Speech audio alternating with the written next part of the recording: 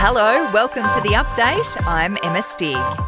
Victoria is closing to all of Sydney and Wollongong after a traveller tested positive for coronavirus. The man, aged in his 60s, flew to Melbourne on Sunday night after attending a birthday party in Sydney's West, which has since been deemed a super spreader event. He sought testing 3 days later after developing symptoms.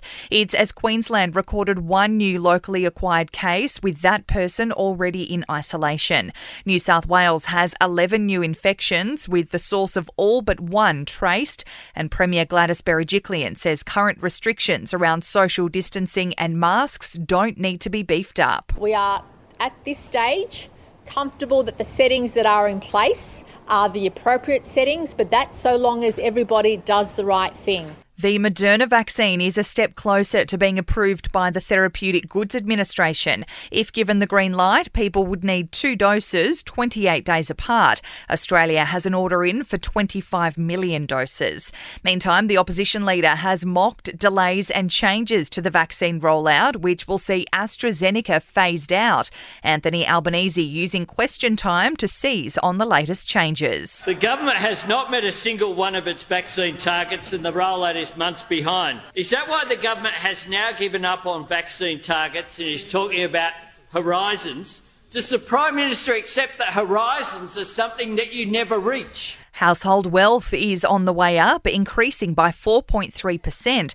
Rising property prices are considered the main driver, along with superannuation and shares. And it's been revealed 3 baboons that made headlines after breaking free from a truck at a Sydney hospital and leading police on a wild chase last year took advantage of a poorly maintained cage and a door that was left open by mistake. An investigation finding human error was to blame. In sport, Sydney FC has travelled to Victoria early ahead of this weekend's A-League Grand Final, not taking any chances with Sydney's COVID outbreak. They play Melbourne City at Amy Park in the decider. New Zealand has been crowned World Test Cricket Champion after pulling off an unlikely victory over India, and Kevin Durant headlines a star-studded US basketball team for the Tokyo Games. In entertainment news, Britney Spears' dad says he's sorry the singer is suffering under her conservatorship.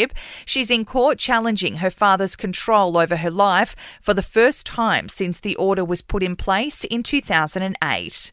Kim Kardashian has been granted a permanent restraining order against an alleged stalker.